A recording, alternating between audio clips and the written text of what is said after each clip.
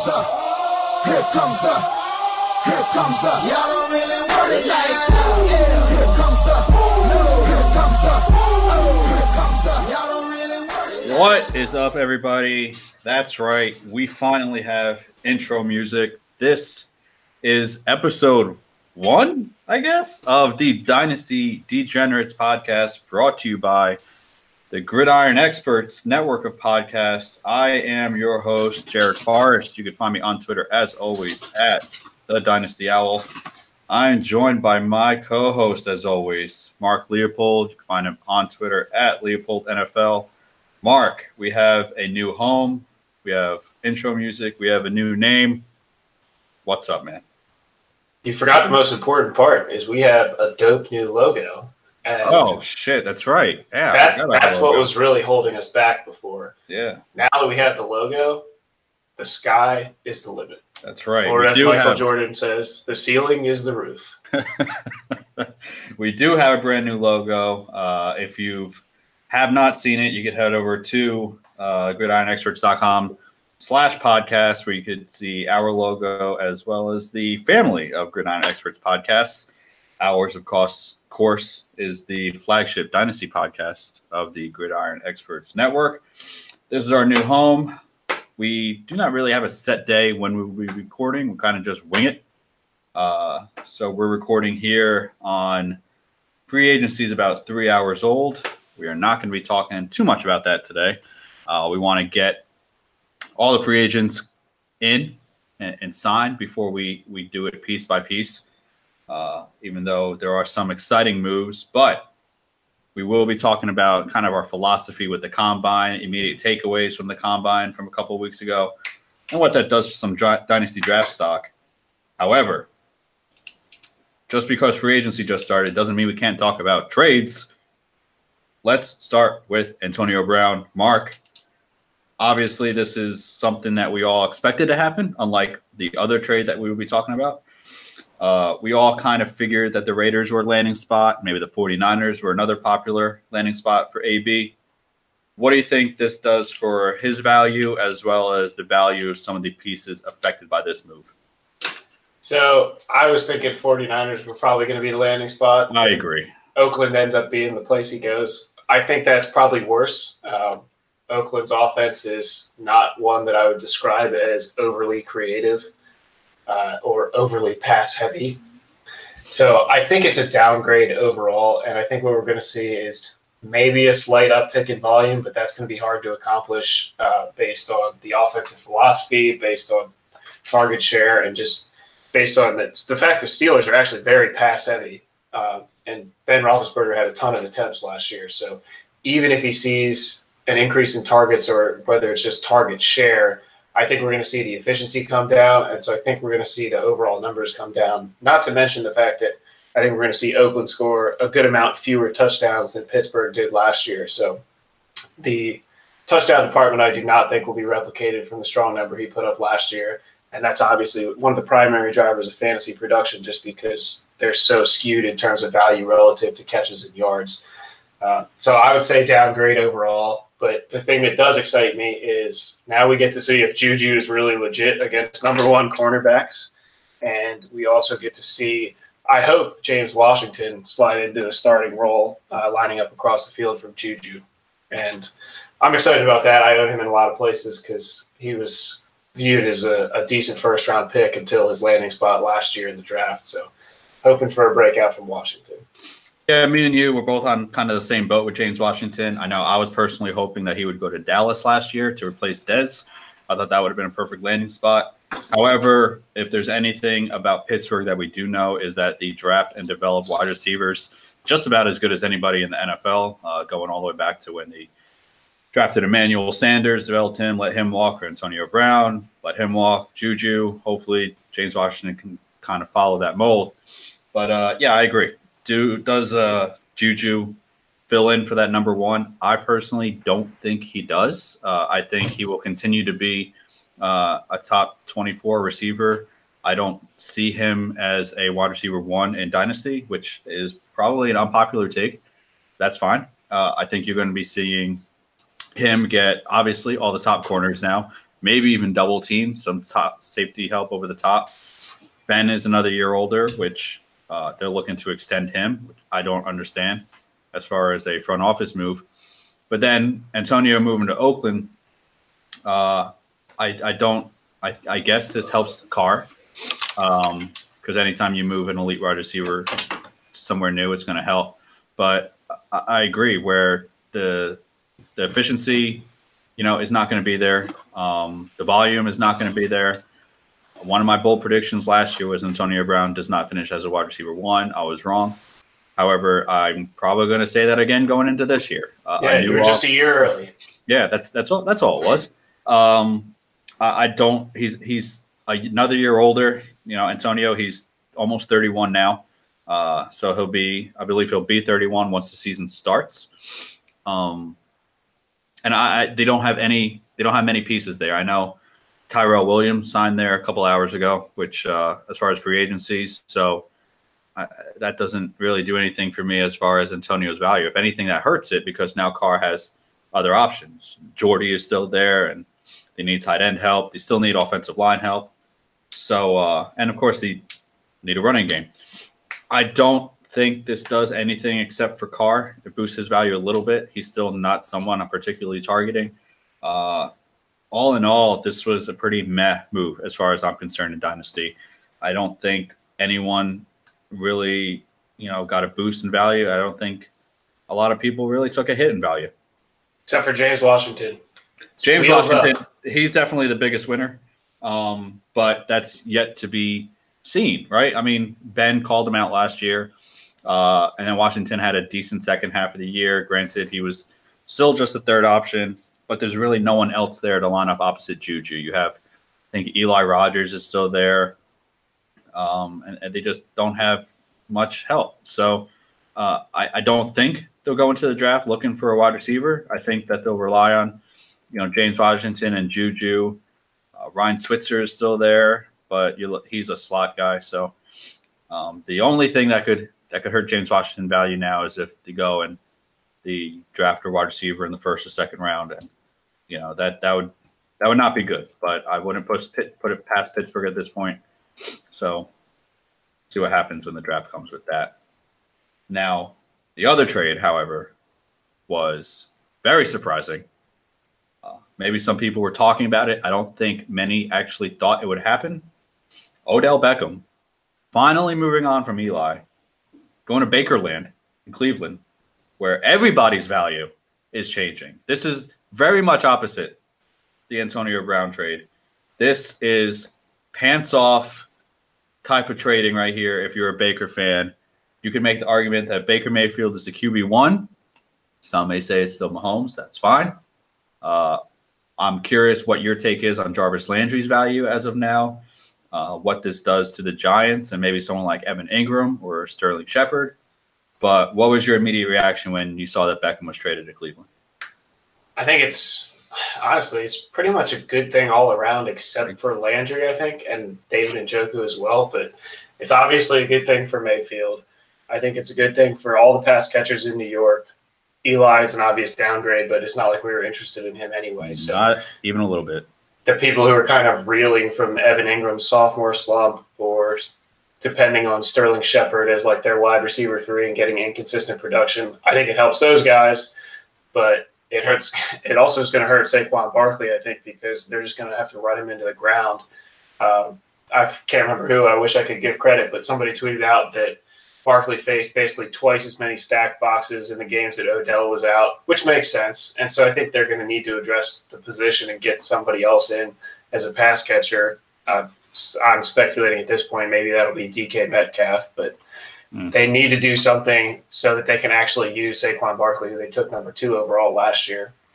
And then on the Cleveland side, I think it's a downgrade for Landry because obviously that's probably, I would say, about 150 targets that can't go to him. And anytime you take away targets, especially from a receiver who's been inefficient throughout his career, it's going to be a big downgrade. So it hurts Jarvis Landry. It hurts David Njoku. I think you're going to see him become more of a tight end dependent, touchdown dependent tight end this year, rather than jump into that consistent weekly producer territory that some were hoping or expecting. And Odell, I think you can still count on. I mean, he's just such a good talent. He's so versatile. You can use him in basically any part of the field. You can use him in the red zone. You can use him short, deep. So I think he's going to be just fine. And then Mayfield, I think he jumps probably into at least the top 3, if not up there with Mahomes, just based on the talent around him. We know how much that could support a quarterback, as we saw in Kansas City with Alex Smith 2 years ago now. So it's a legitimate conversation between Mayfield and Mahomes at this point. Yeah, as soon as this happened, I thought, me and a buddy of mine who were in probably my big home league, he has Mahomes, I have Baker, and we were going back and forth as to who we think QB1 is. I think it's Baker. I think that the weapons he has, and especially long term, Jarvis, I think you nailed it, where the volume isn't necessarily going to be there. But PPR leagues, I think you're going to see the same Jarvis Landry that we may have seen for the first half of his career in Miami, where maybe catch-wise, he kind of matches Odell, but he's going to be 600 yards short of him and quite a few touchdowns. So if you're in a PPR league, it's still something that I would target. Then you have Njoku. I think this is good for, just looking at Baker's weapons, Odell, Chubb, Hunt is there, Duke Johnson, who is buried so far on this depth chart right now, where he just needs to go and get a new team. He needs to be traded. Yeah, absolutely. Yep. But the Browns are becoming the most exciting team to watch in the league. Either them, the Rams, the Chiefs. It's a fun time to be a football fan. And as far as the Giants go, I think you could look at Evan Ingram and kind of be confident that he's going to return to the top 5 tight end status that we saw his rookie year. I don't think this is good for Sterling Shepard at all, because he's not a number 1 receiver by any means. I think he's a slot receiver.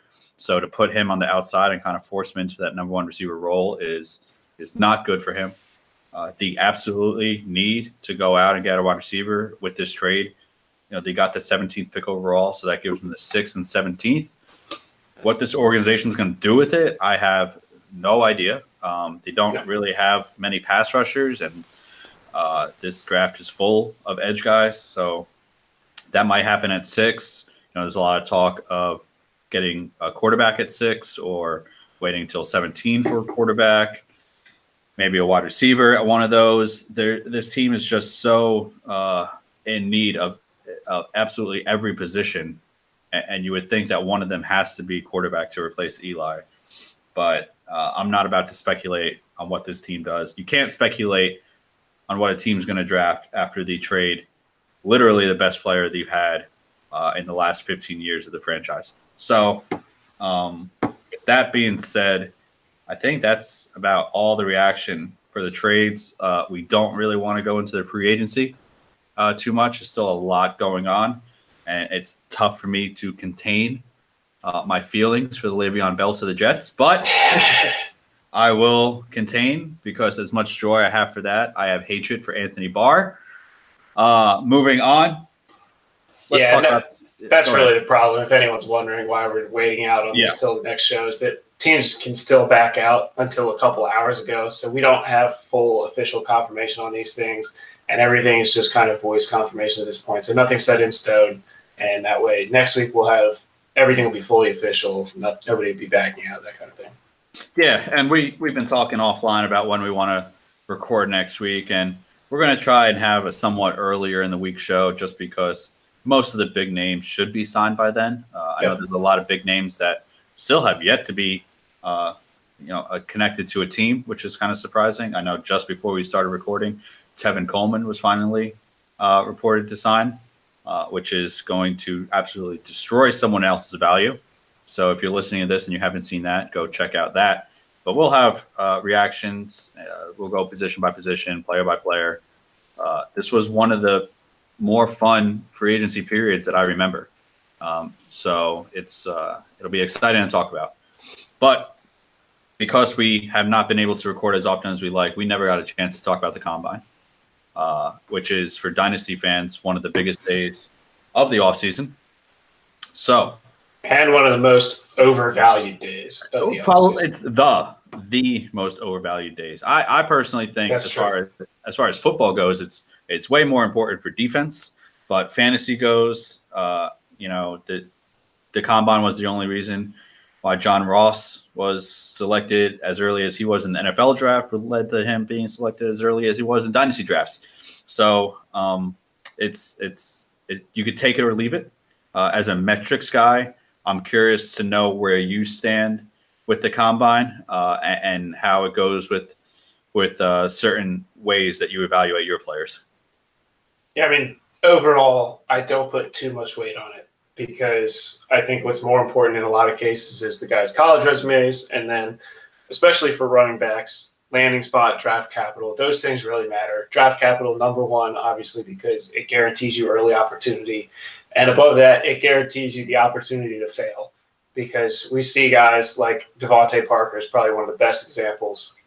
Very early pick, high draft capital, and he has just come out for several years and just done nothing. And he's still on the team. They're considering re-signing him to a 2-year deal as of yesterday or today. And then if you're drafted in the 4th or 5th round, that's not going to happen. You get 1, maybe 2 chances, and if you fail, you're probably bounced from the team, maybe bounced from the league. So draft capital matters, landing spot matters, especially for running backs. And the college resume, I think, really gives more insight into these guys' potential than athleticism. But when a guy tests very well or very poorly, it can definitely move the needle. And I think a prime example this year is if you look at Miles Sanders. He tested very well. And because he kind of flew under the radar at Penn State being behind Saquon Barkley, he only has 1 year of solid production, and he's getting overlooked in a lot of cases. So I think we're going to see him move up now that he's tested well. People are going to start looking into him more. And so it's not just that he tested well. I think it's going to bring awareness to what he did at Penn State in his final year. But I think it's going to help him quite a bit. And on the flip side, you can look at a guy like Devin Singletary, who had a strong college resume, but he went to Florida Atlantic, so he didn't play great competition. And that the question is always, did he just beat up on them because he's better than them? Or is he legit? And so he goes out and he tests very poorly at everything, essentially. And so then that's kind of the case where you start to cross him off your list, or at least knock him down, because he doesn't look legit at this point. Yeah, no, I agree. Also, I think that people tend to put too much into certain drills. We heard so much about the combine that DK Metcalf was having and the physical specimen that he was. And he is. He's not less than 2% body fat. That's such bullshit and such a lie that it's hard to fathom how people believe that. But that it's not true. And he did have a good combine up until the agility drill started. So I know if you look at some metrics, at 6'3", 228, his 40 was 4.33. That's absolutely unbelievable to run that fast and to weigh that much. He had a great broad jump, great vert. So he's explosive. There's no doubt about that. And I think we could tell that by the film too. However, the agility drills and in the gauntlet, it was just really destroyed what I thought any value he had for me. I dropped him way down on my board because you can't rely on a guy to run straight for every route. This guy is not supposed to be a red zone threat. He's supposed to be a number 1 receiver. And to have a 3 cone of 7.38, which is historically bad. I don't know if people understand this because for some reason NFL Network doesn't actually air the 3 cone drills, but the video finally surfaced a couple of days after the combine. And to have a 7.38 3 cone, I think according to Player Profiler, that put him in the bottom 3% ever. It's really bad. So that's historically bad. And so that's something that you absolutely need to look for in all your skill positions, your running backs, your wide receivers. And we'll get into the specific skills in a little bit, but he's someone that just kind of stood out to me. On the opposite end, Paris Campbell had a great combine. And he's someone similar to what you were saying of people that, didn't really – they knew about him, but the combine kind of put him into the early talks for early dynasty picks somewhere in the first round, maybe back half of the first round, with the 4.31 40-yard dash, which is elite, a 40-inch vert, 11.3 on the broad, and a 4.03 short shuttle, which are all in the top 5 of the positional group. So this is a former track star. These are all numbers that we expected. It'll be interesting to see where he goes and what he does on his pro day to see if he could improve on those numbers. Pro days are a whole nother story. You could take that as you will. If you think that home teams have a fast track, or your own timers are different, but I tend to look at the 3-cone and the short shuttle and the agility drills more than the 40-yard dash by far. Yeah, I mean, you can look at the 40-yard dash in pro days. The general rule of thumb that I've seen and that I think is probably pretty good is that you take off about 0.05 of a second because it's hand timed, and hand timers usually start a split second late just because they have to react to the start. But they're a little better on the finish because they can kind of anticipate when the guy's going to cross. So 40-yard dash, I don't put as much stock in the pro days, but at the same time, you can kind of correct and compare. But I'm with you on the other things. The agility drills, the jumping drills, those are important. And you can get a good sense, even if a guy does not test at the combine, if he tests at a pro day. Yeah, no, I completely agree. So we are going into this because kind of winging it. How you want to talk about any running backs that impressed you first? Yeah, I don't think we really need to talk about quarterbacks. No, the only thing we can say is it's pretty much Haskins and Murray, and nobody else matters. Yeah, right? and even with that, like, I'm a lot lower on the consensus on Murray. We'll talk about that. That's another story. I know his pro day was today, and he looked good. So yeah, but yeah, you're right. Those are definitely the only two that I'm considering in dynasty drafts. But I have Baker Mayfield on most of my teams, so I don't have to worry about it. So fuck him. True. Yeah. So one guy I already mentioned for the running backs, I think probably the biggest winner of the guys who tested. Actually, I would say there are two. I think Miles Sanders did very well. He tested pretty well across the board. And then Alex Barnes, he's a guy that's probably going to go, I would think 3rd, 4th round at this point, but we'll see. Obviously, it depends a lot on draft capital and landing spot. But those two guys tested pretty well across the board. And Alex Barnes is really one of the only, 220-plus pound backs in this class. We have a lot of undersized guys. And generally speaking, the running backs just tested poorly across the board. Mm-hmm. So the other winners – number one, obviously, Josh Jacobs, because he just didn't test. And he's already viewed as one of the top backs. And since everybody else went out there, especially the top guys, they all went out and basically flopped. I think he's probably going to become the consensus number one back. So I think he helped himself just by not doing anything. I agree. And he's going to make people evaluate him based on his Alabama resume and his film. And the film grinders love him. So I think he's doing well. Bryce Love, Rodney Anderson are two other guys that did not test. I think they're probably helped themselves just by virtue of the other guys going out and flopping as well. So the two guys that I think really won that actually tested, though, Miles Sanders and Alex Barnes. Yeah, so I agree with you with both of them, especially Miles Sanders. He you probably a lot of people have heard it. He had by far the best combine of the running backs with a 6.89 3-cone, which is very, very good. What you want to look for really for the elite numbers are sub 7. So 6.89 is borderline elite. But the one guy, and maybe I'm a homer for this, but Raquel Armstead from Temple, he's not going to be drafted early in dynasty drafts or in the NFL drafts. But he had very good college production. 4.45 40, which is decent. 22 reps on the bench, which that brings me to another argument. Why are we still benching? Like, okay, why aren't we changing this to a squat at this point? I don't understand why we have to look at the bench and think that that's any form of measure for anything. But I put no stock in the bench other than the one thing I will say. If a guy goes out, especially a guy of decent size, if he goes out and just does nothing on the bench, that's a sign that he's not working.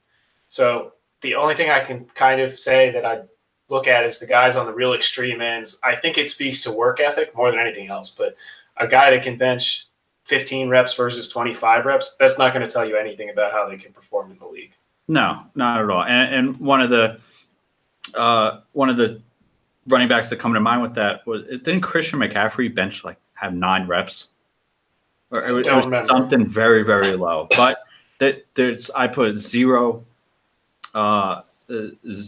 faith into the bench reps as far as it telling you how they're going to produce as far as strength. I look at that for linemen if you're into the scouting, defensive linemen especially.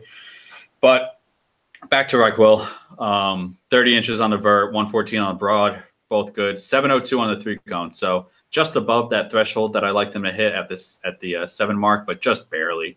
And then 429 on the 20-yard shuttle, which is also very good. So for a lesser known guy, many probably didn't know him because he's not part of the Power 5 conferences, and he's out of Temple, and it just wasn't on national TV at all. But he's someone that I think you could see drafted in the 3rd, 4th round dynasty drafts, especially if he finds himself on a good team. I don't know. I don't have all the depth charts with all the free agency moves with how many there were. So as far as landing spots go, I would love to see him stay at home and go to the Eagles, because they don't have much there right now, especially with Tevin Coleman gone and Le'Veon gone and Jay Ajayi gone. So I don't know who they're really leaning on.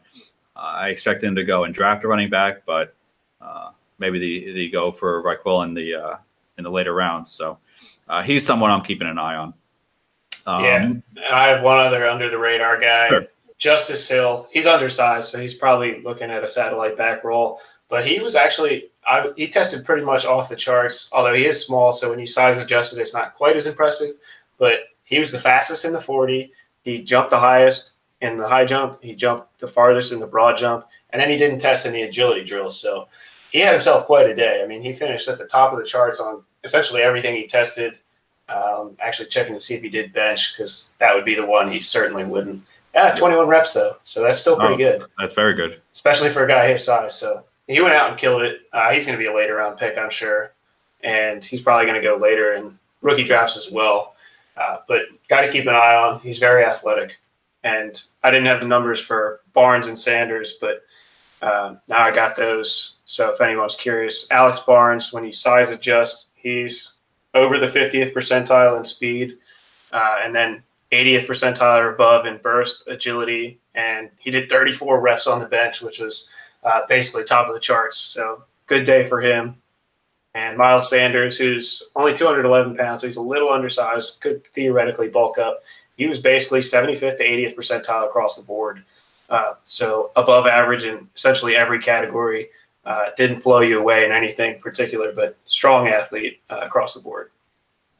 No, I agree with both those. I know a lot of people were talking about Justice Hill. So yeah, those are both solid takes. Moving on to wide receiver, I'll start, and I don't think either of my guys are going to be much surprise. I'm trying to stay away from the big name guys, but Miles Boykin had a combine that was unbelievable. He was on the top of the charts for every metric, with a 40-yard dash of 4.42 and a bench of 12 reps. So I don't care about the bench. At 6'4", 220 pounds, yes, I guess you should be able to do a little bit more than 12 reps on the bench. I do not care. 4.42, very solid speed for someone at that height. 6'4", 220, 4.42 is very good. 43.5 vert and 140 broad jump. So he could jump out of the gym. A 3-cone, a 6.77, so an unbelievable 3-cone, and a 4.07 20-yard shuttle, which is also elite. Coming out of Notre Dame, big hands, long arms. I'm sure if you've watched anything on NFL Network, I know Steve Smith was all over him.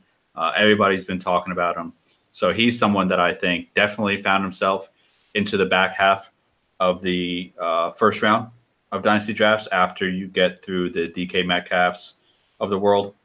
I would personally take Boykin over Metcalf, but that's just me. That's why I will trade back in dynasty drafts.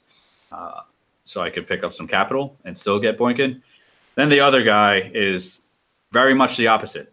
I go from someone who's 6'4", 220 to someone who's 5'9", 188, and might be the dynasty darling right now with Andy Isabella from Mass, 4'3", 140. So the guy is a rocket. 15 reps on the bench, so at 5'9", 188, that's pretty good. And then the rest of his, the jumping, the explosiveness were a little bit above average, but a 6'9", 5'3" cone, which is below that threshold that I like, and a 4'1", 5", 20-yard shuttle.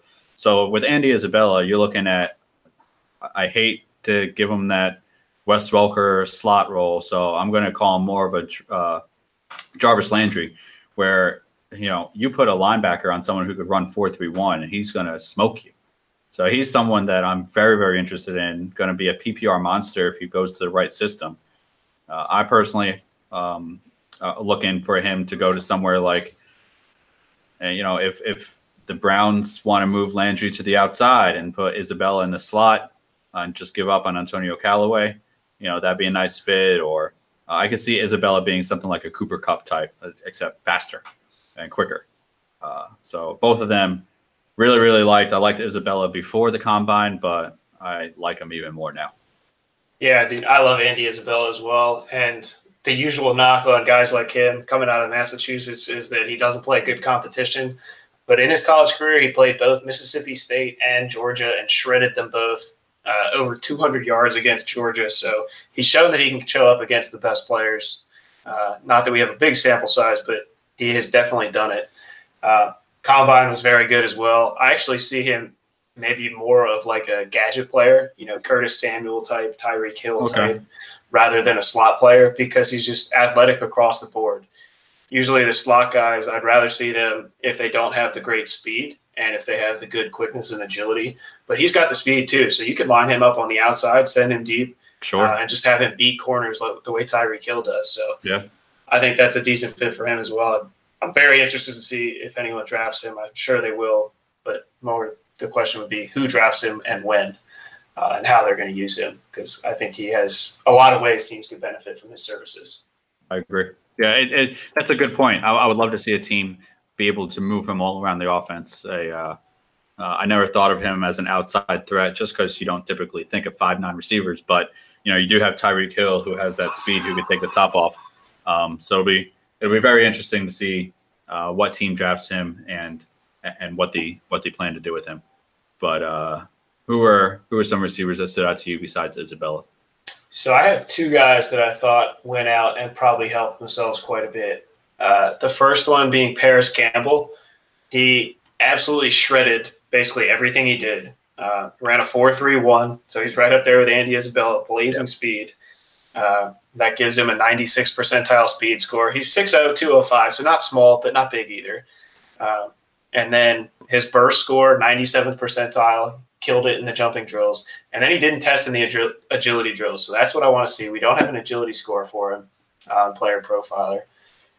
So I want to see that. Hopefully he'll test at a pro day or something else. But I want to see that number because he's another one of those guys I think could be a gadget-type player, a la Curtis Samuel, Tyreek Hill, those type of guys. I think you can line him up in the slot, but with that speed, I'd also like to see him on the outside.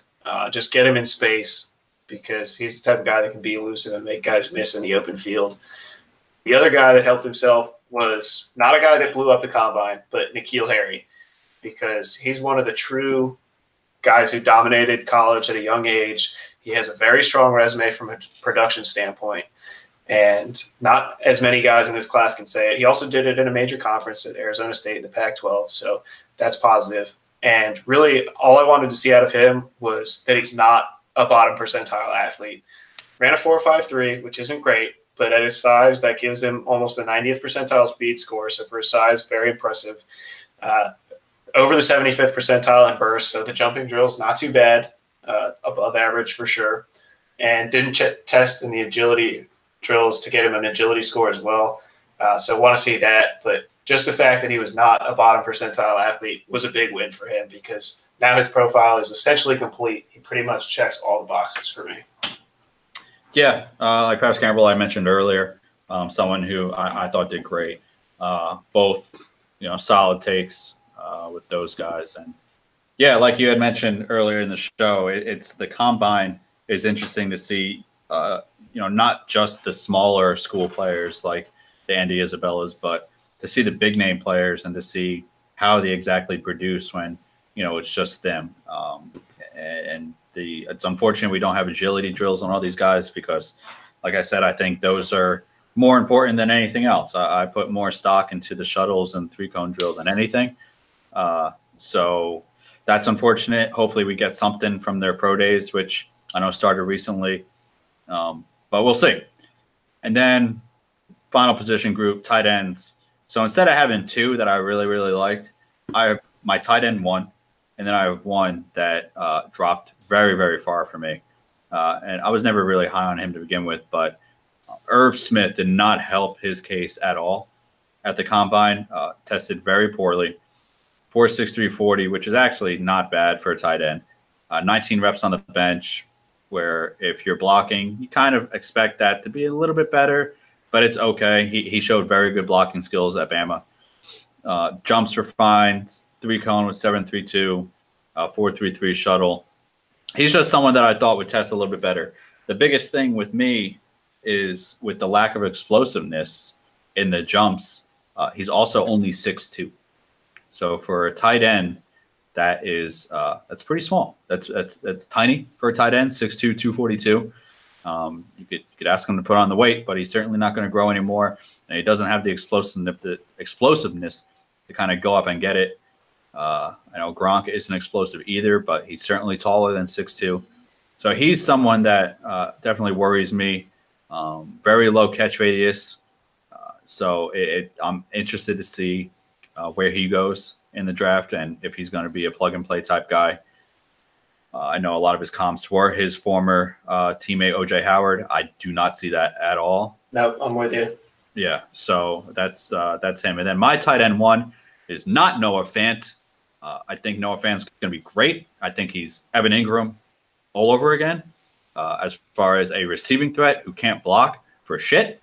But I think T.J. Hawkinson, his teammate, is my tight end number one. And this is more I'm biased to the film side with this. Granted, TJ had a very good combine. Speed score, 71st percentile, but his catch radius is in the 91st percentile. And his agility score is up there as well as his burst score. Now, if you watch film, you would know that TJ is a monstrous blocker, a great blocker. It's 6'5", 251. That's the height and weight you want from a tight end. And he was sharing the load with Noah Fant, this past year. But 123 inches on the broad jump, a 7.02 3-cone. So that's right at that threshold that I like. And for a tight end, that is absolutely moving. 4.18 20-yard shuttle, 4.7 on the 40. So he doesn't have straight line speed. I don't want my tight end to have straight line speed. I do not care. But to give me a 6'5" tight end with that sort of explosiveness and that agility, I think you're looking at a plug-and-play guy. I think you're looking at someone who's never going to come off the field, who could line up with the line as a blocking tight end, someone similar to a Gronk, someone similar to a Kelsey, who are just elite at receiving, at blocking. They're athletic freaks. T.J. Hawkinson, he's my number one. I'm looking at him at the back half of the first round of Dynasty drafts. I like the call. It's so hard for me to pick between the two guys. I still have not decided. But obviously, they both shredded it. You talked about Hawkinson. All Noah Fant did when you size adjust was go out and do 97th percentile speed, 97th percentile burst, 96th percentile agility, and a 99th percentile catch radius. He's a monster. Athletically, he's a freak. Yeah. I agree. It's absolutely insane. And the fact that he's doing all this at tight end height and weight at 6'4", 249, he's not a smaller tight end who can move. He's great. I absolutely agree, but he's not a great blocker. So that's where I think you're looking at I'm not Marquez Colston, how he came out as a tight end and then moved to wide receiver. I think he's going to stay at tight end. I think he's very similar to Evan Ingram, but I just love the blocking ability and the never come off the field attitude that TJ has. But I could definitely see the argument for both. Yeah, I'm leaning Fant at this point, and it's because I don't put as much value on blocking as I think a lot of other people do. Because when you're blocking, you can't catch a pass, and sure, you might run a few less routes when you're not in on blocking downs. If a play breaks down or something happens, or they call an audible. But at the same time, if he's a really good pass catcher, which every indication shows he is at this point, he's going to be out there for passing downs, and he's going to get targeted. And I think Evan Ingram's a nice comp. The real difference maker for me is that Noah Fant broke out earlier. He went in, dominated essentially right away. Yeah. So we have a bigger sample of him producing at a high level in the Big Ten. So that's really it for me. I think we have a bigger sample size. I want to go back and watch film on these guys and really break them down. But I'm leaning Fant at this point. He obviously went out and helped himself, but so did Hawkinson. And I think on the flip side, two guys that really hurt themselves. Not that we were really probably drafting either one of them anyway, but if they had gone out and had a good combine or landed in a nice spot, could have been in the discussion. Isaac Nauta from Georgia and Zach Gentry from Michigan both went out, basically tested bottom of the pile on every drill, just absolute sub-athletes. And at the tight end position, there is a decent correlation between athleticism and success in the NFL. So those guys are pretty much fully off my board at this point. Yeah, and a lot of people were talking about Isaac Nauta coming off that injury. But, yeah, he performed poorly. Now, I think the thing to remember with Fant versus Hawkinson is we're doing this, obviously, before the draft. Yep. Landing situation. It's very possible that's going to completely dictate where everybody ranks these two tight ends. I think these are 1 and 2 by a very wide margin, 1A and 1B. Yep. So if one of them goes to a team like the Saints, who desperately need a tight end, and one goes to the Patriots, which is nice, but if Gronk comes back, then you're looking at disparity. I mean, if any of these tight ends go to the Saints, then you could be looking at a top 7 dynasty pick. I know, like Evan Ingram, in a lot of dynasty picks. Well, he was with the O.J. Howard crew, but if you were on Ingram, a lot of people said he was top 5. So I think if Fant goes to the Saints, you're looking at that. I'm trying to think of other teams that are very tight. The Lions, even though they just went out and got a tight end. Who else would be a good? Yeah, I mean, I think you could probably look at the Packers as well. They're in need of a tight end. Yeah, Jimmy's gone. Really, you just want to look at strong offenses. The Seahawks need a tight end as well. I know they're trying to be as run heavy as possible, which doesn't make sense to me, but there are targets to go around. So Seahawks and Packers would be the other two spots I would think would be a really nice landing spot for either of these guys. And I totally agree with you. Whichever one goes to a better spot, pretty much going to easily jump the other one. But 1A, 1B, and then no one's even close. Yeah, and, if Gronk does retire, the Patriots are up there with the Saints as far as best landing spots. Absolutely. So you got to look at that. The draft is going to be fun. They're both going to be drafted in the first round. Neither of these guys will slip into the second. I guarantee it. So that'll be fun. But I don't really have too many other takeaways from the combine. There weren't a lot of standout performances. I know DK Metcalf was, a lot of people think, the biggest standout performance, but the people that think that don't know how to watch the combine or don't know how to look at the metrics and realize that the guy is as agile as the water bottle sitting on my desk. So he's not someone that I want. I hope that he goes in the top 3 in dynasty drafts, someone that I don't have to worry about. You could work on agility. I understand that. And he could get coached up and that can improve. And he has every other tool to be an elite wide receiver, but he's not someone, especially with the lack of college production that he had, he's not someone that I'm really going to look at. But do you have anybody else as far as the combine that really stood out? The last guy that I wanted to talk about, I meant to get him while we were at wide receivers, Riley Ridley, just went out and face planted. Yeah, well, we knew this. Yeah, I mean, everyone who knows anything knew this was going to happen, but there are still people out there, the film grinders, that are pushing Ridley as a strong pick, and they think he's going to be the next Calvin Ridley or whatever. But he didn't even test well in speed. At least Calvin Ridley is fast in a straight line. Yeah. But Riley Ridley, 4'5", at 6'1", 199, is horribly unimpressive. And it only gets worse from there. He was under the 20th percentile in burst, agility, and catch radius. Just a complete bum. And he wasn't even good at Georgia. That's the thing. You can't even fall back on the fact that he dominated tough competition because he didn't.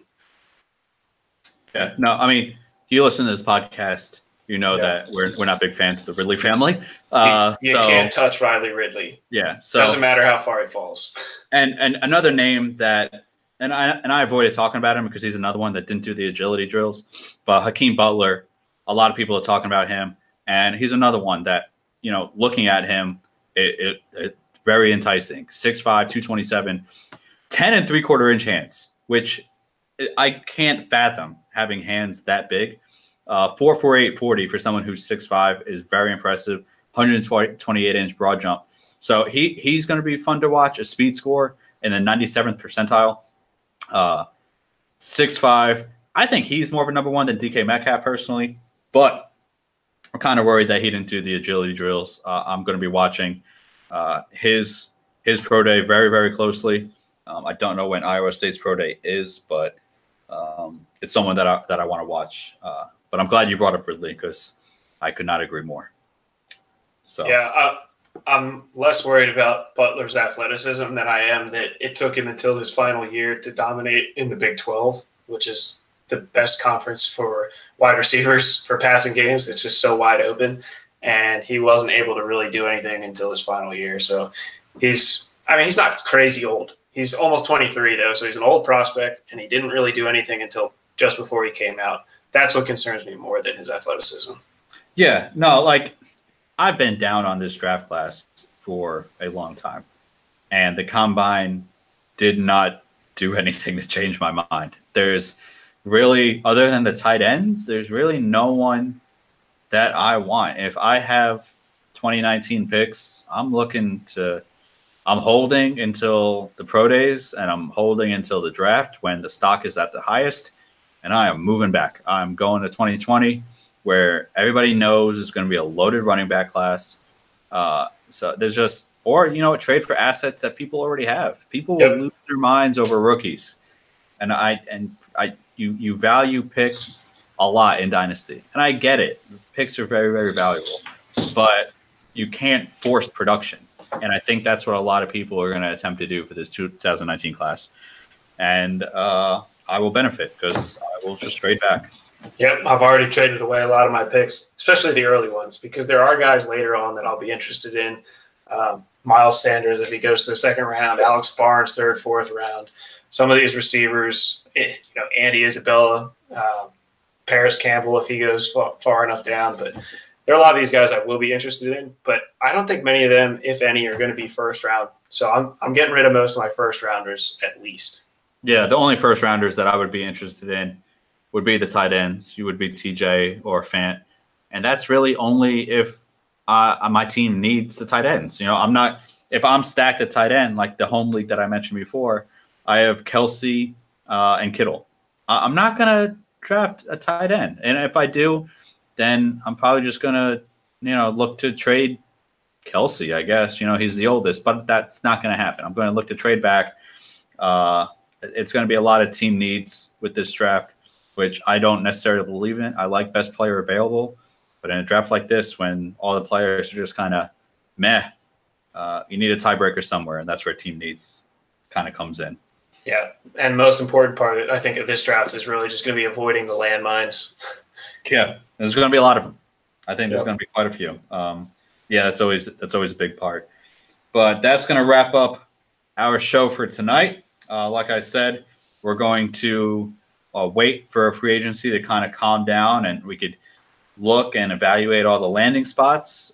We're not going to touch defense, much to my chagrin. I love defense, but that's okay.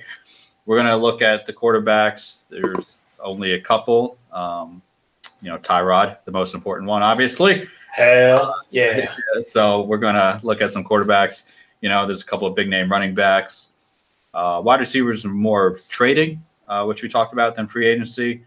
But regardless, we're going to tackle them all, look at nice landing spots, what they do for their dynasty stock, and those pieces around them.